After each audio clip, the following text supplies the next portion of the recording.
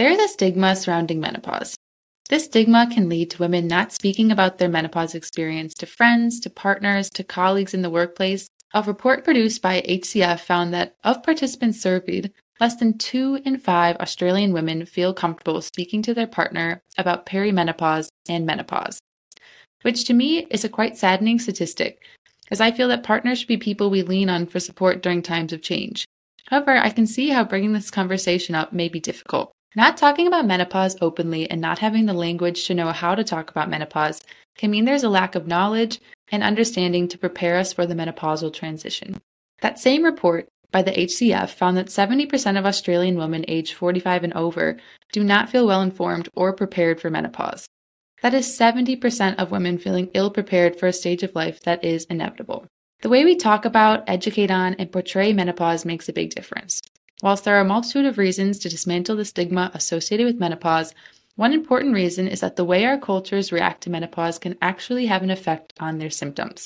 Dr. Mary Jane Minkin, a menopausal expert who is referred to as Madam Ovary, which, side note, is a pretty kick-ass name, was quoted in an interview saying that in societies where age is more revered and the older woman is the wiser and the better woman, menopausal symptoms are significantly less bothersome.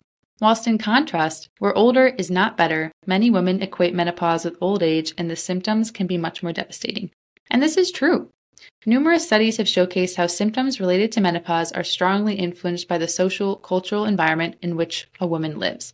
Women in countries such as Sweden, Denmark, Norway, Japan, and India who view aging more positively and therefore view menopause in a more positive light experience lesser unpleasant effects and report that their menopausal experience was actually better than expected. One myth I've encountered is that menopause marks the end of a woman's life, or that nothing good happens after menopause. Yet 1/3 of the average woman's life is postmenopausal. I'm saying that again, 1/3 of life is postmenopausal. So how can we rid ourselves of this idea that nothing good comes after menopause?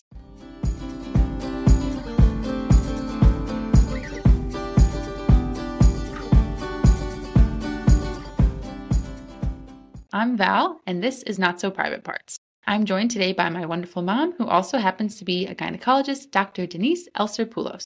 Hi, I'm Dr. Denise Poulos, a urogynecologist in the Chicago area, and I have a really amazing daughter, Val, one of my amazing daughters, I should say. But the two of us are here to hold open conversations about our bodies, to encourage women to understand their private parts so they can ask the right questions, make informed decisions, have open conversations, and enjoy their bodies. So let's get into it. We'd like to begin today by acknowledging the traditional owners of the land in which we create this podcast, the Gadigal people, the Bedigal people, and the Potawatomi people. We pay our respect to elders past and present, and we acknowledge and respect their continual culture and contributions they make to the life of these regions. If you are interested to learn more about the First Nations land that you're on, a good place to start is to visit www.native-land.ca, which I'll link in the show notes, which allows you to type in the name of your area to learn more about the territories, the languages, and the treaties associated with the space that you're living on. Disclaimer, even though I am a gynecologist and I'll be talking about some medical conditions and treatment options, please do not consider this to be personal medical advice. If you have a condition that needs treatment, please see your own physician to be properly evaluated, counseled, and treated.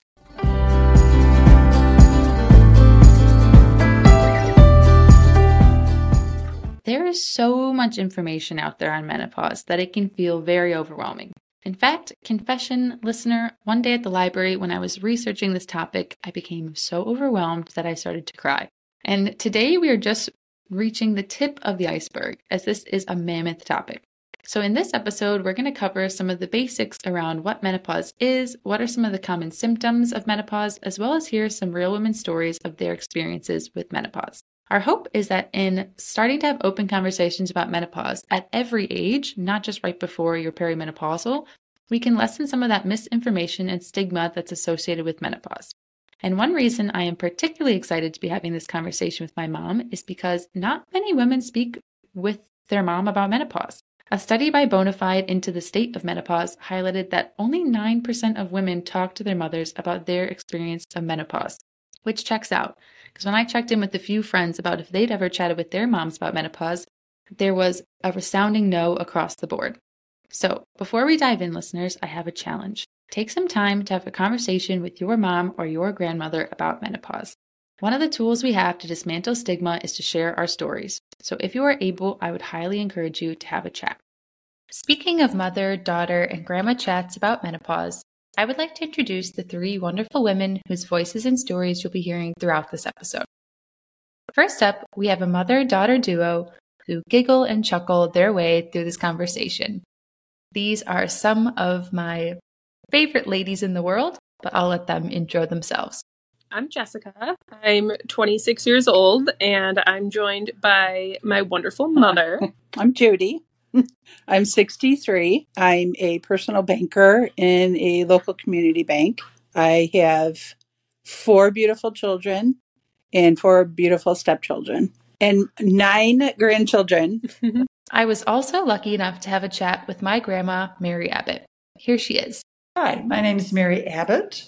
I live in Schaumburg, Illinois, which is a suburb of Chicago. I'm 83 years old right now. Thanks so much to these ladies for being so brave as to share their stories throughout this episode and dismantle some of that stigma surrounding menopause. Here's Mom and I. Okay, Mom, are you ready to chat about menopause with me? Yes, but can I go back to a story? What I remember is Valerie, you picking on me. So when I was going through the perimenopause, which we're going to talk more about, I was having horrible night sweats. And you came into my room like in the wee hours of the morning. And like, oh my God, Mom, did you wet the bed? Because I completely soaked through my pajamas. I used to sleep with a towel next to me, an extra pair of pajamas, because I would sweat so much that I would wake up in like a freezing chill in the winter because I was so soaking wet. You're like, Mom, did you wet the bed? I'm like, yes, but not for the reason that you were thinking. Yes, I wet the bed every night. It was purely night sweats. So you're the only one of my kids who really picked on me for that. But did I pick on you, or was I just inquiring if you wet the bed to support you, maybe? It didn't feel too supportive. All right, people, it was me. You've heard it. I'm the one that made fun of menopause, which is why I'm here to right my wrongs and hear the truth about menopause. Mom, I'm hoping we could start just with the definition of menopause. What is menopause? I really want to talk about a couple of definitions because when you came up to me and I was sweating through the night, I was in perimenopause, which meant I was getting symptoms related to my hormones changing, but I was still having periods. So that was a perimenopausal period. And I know a lot of ladies that I talk to think that I ask, hey, are you menopausal? Like, oh, no, that happened years ago.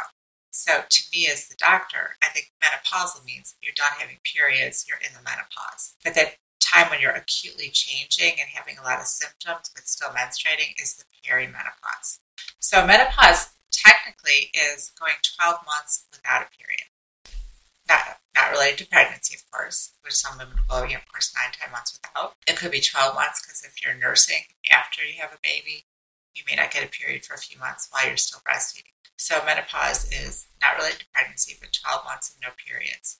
Average age of menopause is around 52. Some say 54, which means some women are going to go through it at a much earlier age, like 45, and some will go through it in their mid to late 50s. But the average age is 50-ish, let's call it. Women that need surgery and have a hysterectomy at an earlier age, they lose their uterus, they're not having periods. They're not technically menopausal if they still have ovaries because they're still having hormone cycling. So women who've had a period, don't have periods anymore because of a hysterectomy, but still have their ovaries, they would need a hormone test to find out when they've hit menopause, when the ovaries are no longer fully functioning. Okay, wow. That's a lot of good information. So what I'm hearing is that in the period before menopause, when you might start having some symptoms that women relate to menopause, that's perimenopause. And then when you actually have had no period for 12 months that's not related to pregnancy, then that would be when you have entered menopause. That's correct. Can we talk about a time I've heard about too, which is postmenopausal? So when do you go from menopause to postmenopausal? Yeah, so when you're in that menopausal phase where you fully stopped having periods for a year, now you're postmenopausal. Okay. Mom, how would a woman know if she is going through menopause? Yeah, so we know that a woman's periods stop, and that's the official menopause. But in the perimenopause, periods can become closer together. They might, then for a while, they become farther apart. Some women will go about 3 to 6 months without a period and have one, I call it the one big shebang, or one big heavy period comes, and then finally they're done, and then they go 12 months without a period. Here's Judy describing that final shebang. Then at 50, when my cycle ended, I went almost a whole year and then it came again. I was like, you got to be kidding me. But it was just for that one day and then that was it. Okay, back to Mom and I's chat. But other really common symptoms are the night sweats I just talked about, hot flashes, some call them hot flushes. A hot flash is where it's just all of a sudden you feel like you're on fire, you're emanating heat. People are next to you, can feel the heat coming off of you. There can be sweats associated with there's a sudden, unbelievable amount of sweating. It's very difficult to think or concentrate while that's going on because your body is so acutely drawing your attention. Here's Judy and Mary illustrating their night sweat or hot flash experience. Night sweats were absolutely horrific. I mean, I would wake up, I'd have to change my clothes, my bedding. I was starting to feel the hot flash thing and didn't even realize at first what it was. I was wondering if I was getting sick. I was starting to feel overly heated, usually sleeping. And then it started to wake me up. I start to feel really warm. I don't throw off the covers because I would just stick my feet out and that would cool me off. And it did. It would be real sudden. All of a sudden, I'm really hot. And then it would intensify in the middle of my back. I'd always feel this heat radiating in the middle of my back.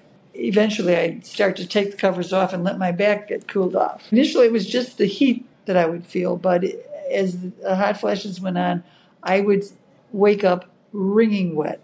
I would get up out of bed and change my pajamas. I wouldn't jump into the shower. I would just grab a towel and get all dried off and put on something else and climb back in bed. That was just my fix at the time. Do you feel like it impacted your life, Grandma, or made it more difficult? It was really difficult, and there was nothing I could do. I couldn't sit there and fan myself, although sometimes I picked up some paper and just did that because it was very uncomfortable, and I was embarrassed to be sitting there fanning myself. Did you feel it coming on so you could prepare yourself? Were there any warning signs? There was no premonition, no warning sign. All of a sudden, whoo! Thanks, Grandma. We'll talk more about hot flashes a little later, but here's my mom to talk a bit more about another common symptom of perimenopause. Another can be mood swings where it's often some irrational anger that might occur once in a while. Be like, oh my gosh, why was I so angry? Why was I so ready to yell at my kids and my husband? Maybe they're just jerks, or maybe it's perimenopause, hard to say. Usually the irregular menses, which can be closer together or farther apart, change in the amount of bleeding that there is, along with often hot flashes and maybe mood swings. Now, some women never get hot flashes, they just stop having periods and they find menopause very easy. But for some women, those symptoms around the time of menopause are pretty devastating, make it very difficult to function, to take care of their kids, or to participate in family activities. I want to talk more about the symptoms associated with perimenopause and menopause, but I was wondering if we talk, how long is the perimenopause? Like when I hear this, is it happening for a year, or how long can I expect to be in perimenopause? Well, Val, that's genetic, so you usually can expect to be in perimenopause about as long as your mom was. So I hate to tell you, mine was about 5 years. For some women, it's 6 months to a year. For some women, it's years, and it can be a decade before the actual menopause hits, where the hormones are changing and you're starting to get these symptoms. So when you say it's genetic, we actually had a listener send in a question of, is menopausal genetic, and can I be looking at the previous generations, like my mother or my grandmother, to be seeing what my menopause experience might be like? I'm hearing that like maybe the timing is genetic. Does the age that it happens at, or maybe like the symptoms you're having, is there any genetic link there? I don't have strong of information that the symptoms are the same across generations, but the age usually is about the same. So we often ask women if they come in with irregular periods in their 40s, well, hey, what age was your mom when she went through menopause? Wow. And do you find that most women know the answer to that? I'd say in my experience, it's about 50-50. So for some, they're like, oh, my mom had hysterectomy for fibroids when she was 35, so I have no idea when she went through menopause. And someone will say, I have no idea, she never talked about it. And about half really know exactly when their mom went through it. So then what age did you start perimenopause? And what age did you hit menopause? I started about age 45, having some really pretty crazy hot flashes and insomnia and mood swings. And right when it happened, since you're a gynecologist and you have a pretty good educational base on menopause, did you know exactly what it was? Like, do you remember sweating and being like, yep, this must be perimenopause? Yeah, now I will just say as an aside, there are other causes for night sweats, so people have to be aware that thyroid issues, infections like HIV, which is not extremely common, or other infections can cause night sweats, so you want to get it checked if you start to develop them. Yeah, I had a pretty good idea that that's what it was. And then speaking of not being sure, because maybe you're starting to have symptoms, but you don't know what it is. Are there any tests that you can do to see if you are perimenopausal or if you are entering menopause? Let's say like maybe you would rather rely on a doctor who's told you via a test than paying attention to your own symptoms. Is there a way that you could test that? Yeah, so we can do a blood test, which is called FSH, or follicle stimulating hormone, and that's a hormone that is made by the hypothalamus and has to do with stimulating the ovary. And so that number will start to go up because as the ovaries are responding less well to the brain is going to try to stimulate it by producing more stimulating hormone. So an elevated FSH can tell us that you're past the regular period, regular reproductive cycle age and entering menopause. Now, as a side note, there is a commercially available test here in the U.S. I don't know about Australia, but it's being heavily marketed for women to buy over the counter. Saying, hey, check what phase of menopause you're in. And there is really no test to check what phase you're in. There's no reason to check. Am I nearing menopause? Am I far away? Those home kits, really, we don't see any value in. Mm. And those you can just buy over the counter. And is it like a pregnancy test? Like you pee on it? Yeah, it's a pregnancy test. You pee on it. They're going to tell you what phase you're in. And there's really just no values. If you're having menopausal symptoms, just check your periods, check your hot flashes, check your night sweats, pay attention to mood swings. I'd say the one surprising one for me was mood swings. I would have days where I got this crazy anger and I didn't even realize it until I'm like, why am I so mad? I have no reason to be so angry. It felt so out of control. And the next I'm like, oh my gosh, it was a mood swing. It's a menopause thing. And a question for you, Mom. Does knowing what it is help you to go through it? Because I find like, let's say my only relation is periods. And if I'm in a pretty low mood and then I realize that I have my period, I'm like, oh, I actually feel quite empowered. And it helps me like know the steps I can take when I think this isn't me being totally irrational. I'm on my period. So this is actually hormone related. And for me, having something not to blame it on, but knowing the reason really helps me think, okay, I quit going through that spiraling of like, what's wrong? What's going on with me? And I take some of that blame off myself. Did you find that at all? Like, did knowing about what causes mood swings help you move through them? Yeah, I found that I was finding it was occurring like once a month or so as I was going through perimenopause, and I found that I just need to isolate myself. Like, hey, I'm going to my room, taking a bubble bath, I'm going to watch a movie, just need to be alone for half a day.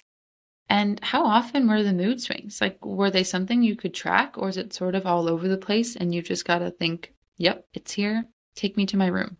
From what I remember, it was sort of monthly for about a year or so. I just had to just put myself away during the time, not be around your kids, and just try and stay away from everyone. That's actually really nice to hear because for some reason, I assumed it would be all the time. So hearing that it's monthly is sort of nice because I thought it was like 5 years of you were just enraged all the time. Well, it's different for all different women. Some women find themselves having mood swings pretty often, but then then you have to distinguish that from, do they have anxiety, depression as a baseline? What's going on with their family life? So we don't want to blame it all on hormones. Yes, there can be mood swings. It's really bad for some women, but not all mood swings and anger are hormonal. Judy definitely noticed the stigma around mood changes. Here's Judy. I think a lot of the stigma is if you're a 40-year-old woman now, I've noticed this more now. If you're a 40-year-old woman and you're crabby you must be going through your menopause. Because that's immediately what everyone thinks, because you're crabby. Yeah, a lot of times it is your hormones. They tend to overcome you a little bit. But I think if a woman realizes what is happening to her body, she doesn't feel like she's so crazy. You know what I mean? Like she could come to grips with knowing what that feeling is. Mood changes definitely are real. Here's Jess and I reflecting on what we remember from our mother's mood changes during this time. Said with love, of course. Well, my only memory of one of your irrational anger times was once I got home and my mom was so upset I can't even remember what for, but she wanted me to vacuum the driveway. And I had assumed she was being sarcastic because it just sounded so ridiculous that I did not vacuum the driveway. And then she got home and was like, "You never listen. The driveway is not vacuumed." And I was so confused because I really thought she was being sarcastic because I've never heard of vacuuming the driveway. I don't remember that at all, Val. Was it this mom or the other mom? This mom. Here's Jess. Started getting a little crazy. I would say. How? I remember you telling me that you were sweating all the time. And my brother and I would notice that we would do, I don't know, little things, and you would make us feel really, really guilty. Like, really guilty. Sorry. And I remember that was the biggest thing. It's like we didn't do the dishes. This is so nice to already chat about, Mom. I'm hoping we can start going through some of the symptoms that is associated with perimenopause and menopause and talk a bit about it. Also, talk a bit about the science behind why is that happening? Because you know that I'm a science nerd and I love hearing what is ticking that off. Because for me, it makes me think, I know the reason, therefore I know how to tackle this better. You're entering perimenopause. What is happening with your hormones during that time? I used to think a long time ago is that our periods are kind of cycling, throughout our 20s. And so you got your estrogen goes up and then your estrogen, progesterone. That just happens every month, and I cycle. Then we thought your hormones just kind of fizzle out toward about age 50, and then your ovaries stop working. That's actually not the case. So what happens is in our roughly mid-30s, which is when a lot of women start to have some decreased fertility, not everybody, but many, our ovaries aren't responding as well to the brain stimulation, the hypothalamus. So the brain is like, well, the ovaries aren't listening. I'm going to send out more hormone to stimulate them more. So they send out more hormones. So the ovaries look at this surge. So our estrogen actually spikes up higher than it did when we were younger. Then it falls more rapidly. So a lot of symptoms are not related just to the spike in estrogen, but to that rapid drop off. Instead of a nice calm cycle, a little bit up, a little bit down every month, we're getting rapid rises and a rapid fall. And that's what messes with our moods. And the hypothalamus, which stimulates the hormones that stimulate the ovary, is also the part of our body that controls our temperature, that regulates our body. And that's what happens when we get a fever. If we're sick, it's the hypothalamus gets activated so that our temperature sensation is all off. And we get these spikes in our body temperature as well because the hypothalamus is getting overstimulated. So that's what's happening during hot flashes, is that hypothalamus is overstimulated due to that spike and drop in estrogen? Well, because the ovaries aren't listening, the hypothalamus has to rev itself up. Okay, so the hypothalamus is just trying to get the ovaries to listen. So it's getting really revved up and excited. And since it also is a temperature control center, that's what's sending our temperature spiking. Exactly. And then for sweating, is it sort of that like, once we're hot, our body starts to sweat because it's trying to cool us down? I never sweat so much in my life. I would change, my body weight would change like 4 pounds overnight. From losing so much moisture. I'm not someone that has like body edema or retention of fluids, especially. It was just, I would sweat so much at night. I'd be 4 pints lighter in the morning than I was the night before. And this is not making fun of my mom. This is just truth telling.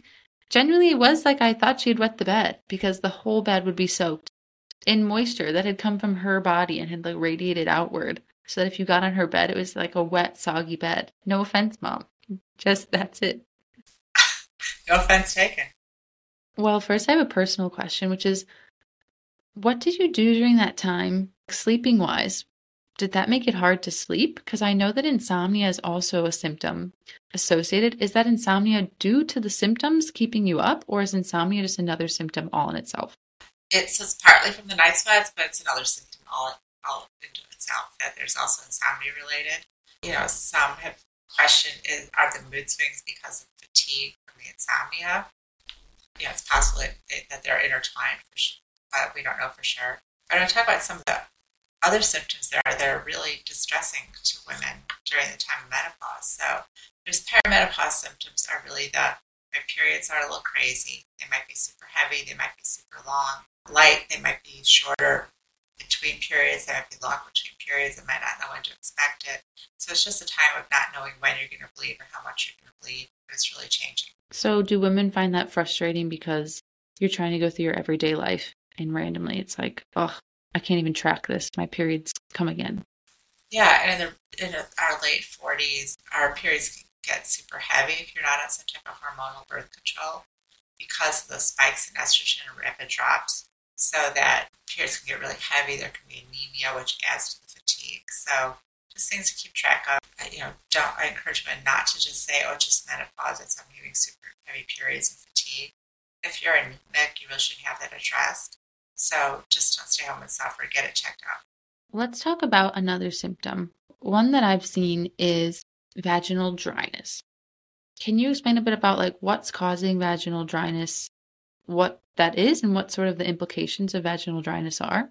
We've kind of transitioned then from the perimenopause to the menopausal period, because when your periods stop is usually when women really start to notice vaginal dryness. And our vaginal lining is epithelium. That's the type of cells it is. The rich blood supply to the vagina causes secretions from those cells to keep our vagina moist. And then when we go through menopause, we dramatically lose the blood flow to our vagina and clitoris, and even to our bladder and urethra. So women will notice within about a year and a half of menopause, vaginal dryness and bladder symptoms like urgency, frequency, burning with urination. But with vaginal dryness, the vaginal lips get smaller, the vaginal lining is very thin, and so trying to have sex, there's more friction and maybe burning with sex, burning after sex.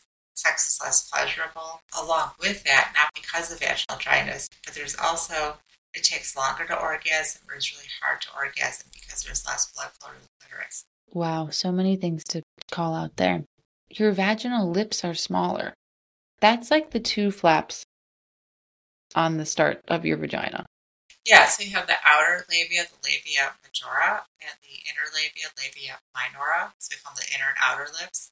So the outer lips are kind of just the fat pads around the outer part of the vagina.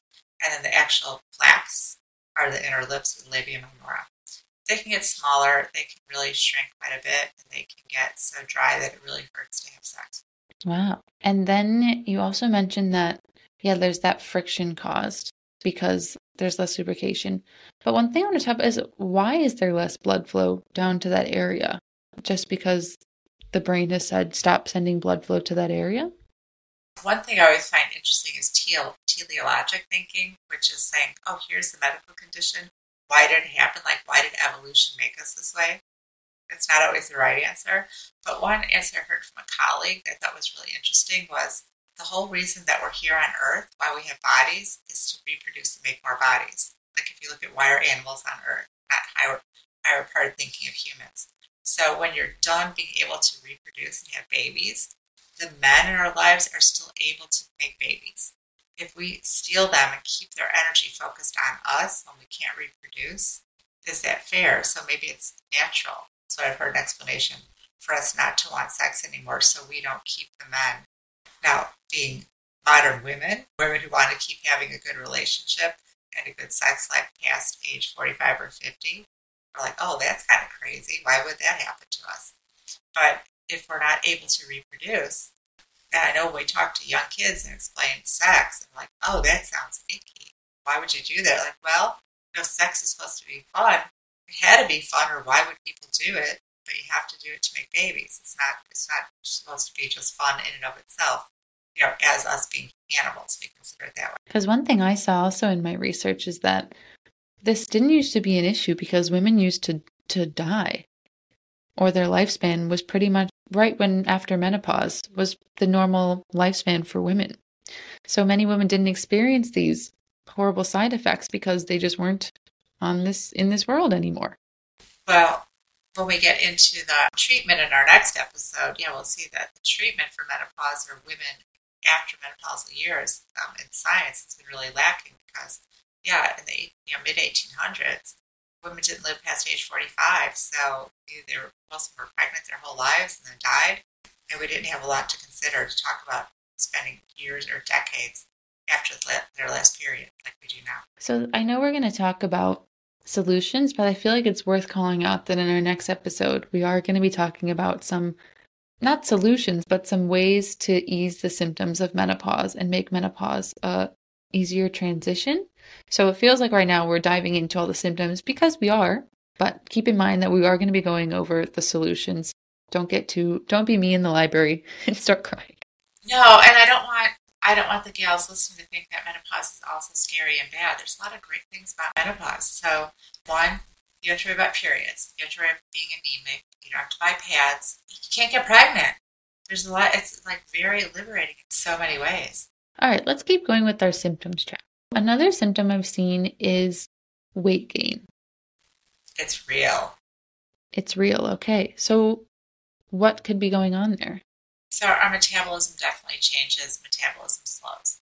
Most women will gain 5 to 10 pounds, often abdominal, at the time of menopause or those first few years.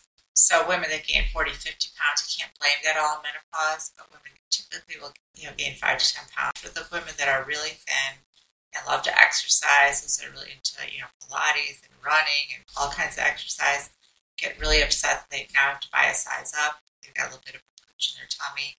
It's pretty hard to avoid that. So almost every woman gains a bit of weight at the time of menopause. I wish that could be something that we could just normalize so people didn't have to feel like there was something wrong with you or that you have to go to the gym or eat less, because it sounds like, if it happens to most women, then it's healthy, is it not? It's just the way we are, and I wish women would accept it too. I look at my own little poochy belly like, hey, I should let it go. I've had 4 kids, and I've been through menopause. I've got a bigger pooch now than I had before, and I'm not overweight. I'm not obese, but I still look at her like, what happened to that 40-year-old Denise that exercises and eats right?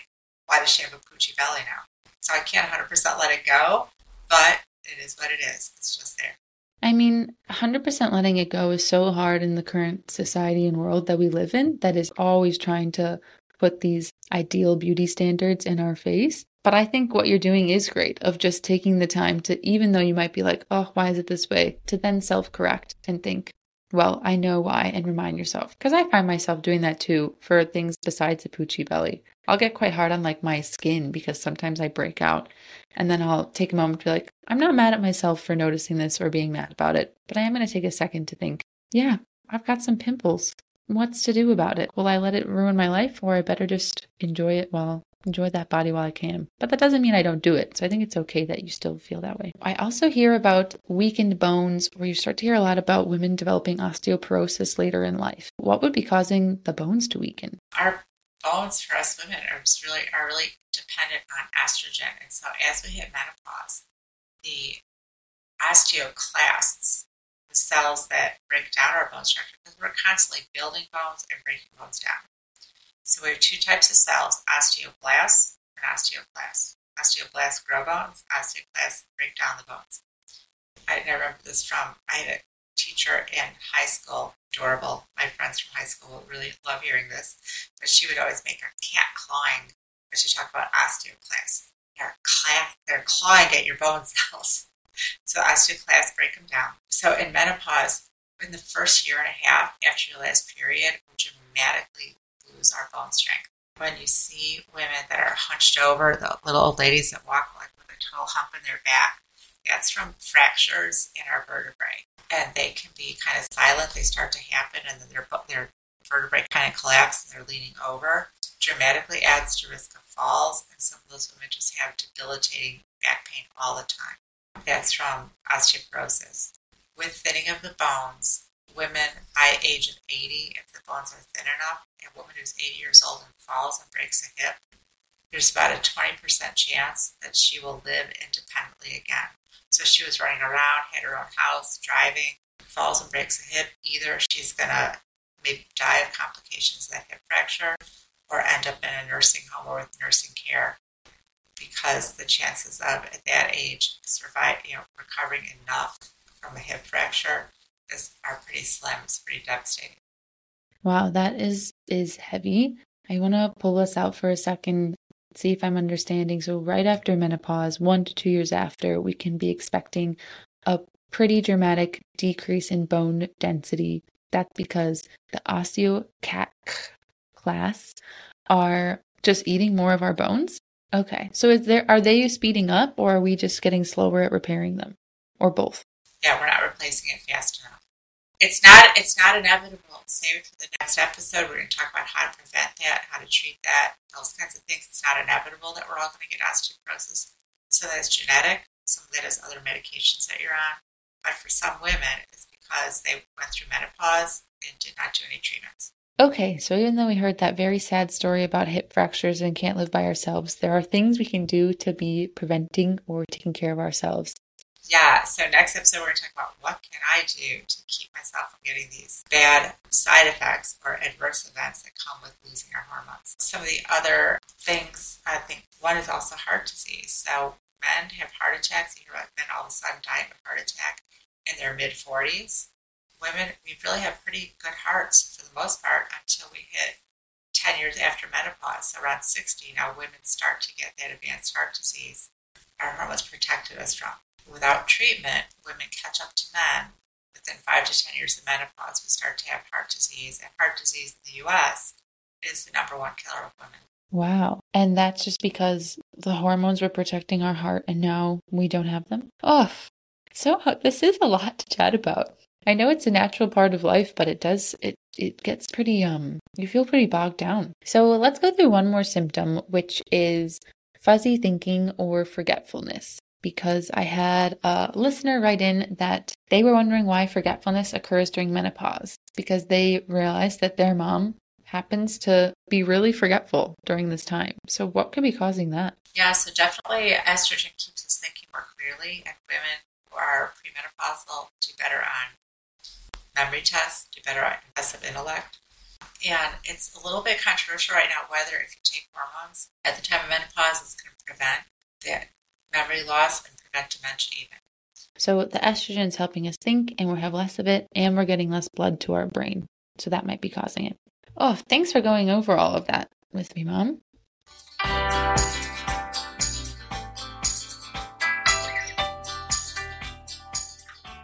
I think we'll go to a few listener questions that have been sent in. Our first one, which I love, is, do men have a version of menopause? Men don't have menopause like we do, so they can reproduce through, into their advanced elderly years. But what men get is decreased ability to have ejaculation or to get erections. So that is often due to coronary artery disease and less blood flow to the penis. That is not quite the same thing we have, where we lose our ability to reproduce, but they may really lose their sexual function. So it's not just us, totally. Another question we got was, how can I avoid hot flashes? My least favorite thing in the entire world is to be overheated. In fact, I think it is the only time that I'm really mean. Are hot flashes avoidable? Yeah, they're avoidable if you take hormones to help with the situation. You don't have to wait until your last period. It's been a whole year away to start taking hormones to diminish your hot flashes or to prevent them. So, Mom, do you have any other words to say on menopause before we start to wrap up? I would say that when I was your age, Val, I was really afraid of menopause, and I thought it was a time where your life was over. You're like a little old lady. I would say I'm now 10 years past my last period, and I think it's been really freeing, and I love it. I'm so glad I've been menopausal. There's so much power that comes with it, right? I asked Judy what she enjoys about postmenopausal life, and this is what she had to say. I don't worry so much anymore about what people think. Yeah. I don't care anymore. My hair's gray. I love it. I went gray during COVID, and I love it. That's and, nice. I'm embracing my silver stages. Okay. This is just a part of aging, and you have to realize that it's better than the alternative. So I will take it every day. I asked the same thing to my grandma, and she was ecstatic about no longer having periods. Here she is. Okay, I'm enjoying that a lot. How tied to that menstrual cycle thing I was, but yeah, I'm enjoying that. So you enjoy not having a period? Oh yeah, yeah, it's a relief. Not worrying about it coming on, not being ready for it, Yeah. or suffering through it if you have difficulty with it. Yeah, life is really great, and there's a lot of relief. Not only relief that you're not having a period monthly, but also relief that you're not going to get pregnant. That's very soothing as you age. You just kind of enjoy life. If you're still sexually active, go ahead. Not having a period must feel pretty special, because this is what Judy had to say as well. That I don't have a period anymore. You don't understand. That's the bonus. That's the pot of gold. Glad to hear there's a pot of gold waiting at the end of menopause. Here's Mom again. Really focused on some of the symptoms that let you know that you're hitting menopause and some of the problems that occur if you let menopause go untreated, the changes that can happen in your body, which some can be severe. But we're going to wrap it all up next episode with how to treat menopause, how to approach it medically, and what we can do to lessen the severity. Thanks so much for having this chat with me today, Mom. I will say that there were moments where I was thinking, this is a scary conversation. But being someone that knows my mom and knows that she's 10 years past menopause, I would say she seems like she's got a beautifully functioning life full of friendship and love and familial love and romantic love and just a really successful, beautiful life. Here is some final thoughts from our three lovely ladies that joined us on today's show, Jess, Judy, and my grandma. Don't go on, WebMD and look up stuff. Get good book. I had a good book on menopause. That book helped me. That was like my Bible during menopause, so that I knew that if something was going on that I was concerned about, I could find out if that's normal. And a lot of it was normal. But you have to, like I said, the more understanding I think you have of what's happening to your body, the better control you have over it. If you have someone you could confide in, to talk to, like I had her, and I had friends, and you need to get help. And menopause, this too shall pass. Don't worry about it.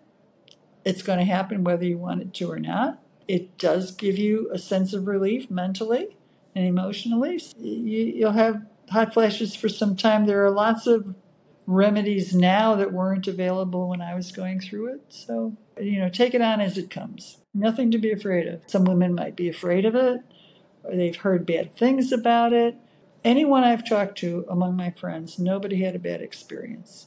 Take it on. It doesn't mean you're old. It just means you're finished having children. And that's okay too. That's it. I love you.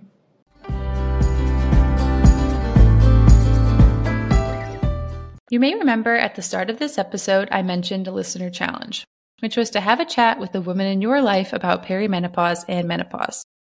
I hope this episode has inspired you to do so, and I know this may seem like a daunting subject, but that might just be the stigma talking. Here's some advice from Jess about if you're feeling a little trepidatious about having this conversation. Your mom, literally, she gave birth to you. I don't think anything you can say to her would be embarrassing. Like, for me to be able to ask my mom about my body, she created me. So I just feel like it's so normal for me to ask her and to not feel ashamed to ask your mom those questions. It should be a normal conversation to have. But find an aunt or a sister or grandma. Yeah. Find somebody. But I guess if, girls are nervous, oh my God, I could never talk to my mom about that. I feel like a lot of people might be surprised that the conversation would go good. And mom might need someone to talk to. Yeah. And your mom might be actually happy that you're coming to her with those questions, I guess. Of course. Thanks for listening. please tune in the next episode because I think we did spiral a little bit into the negatives of menopause, and next episode will be spiraling right back up, like how to live your best life in menopause, how to treat it, how to cope with it. It's definitely not the end of life. There's definitely a fantastic life after menopause. Please, if you've enjoyed this episode at all, share it with your friends. Like us on wherever you listen to your pods. But we would like to get the word out to more women, so please let them know to listen to us and send us any questions that you have. Thank you. Love you.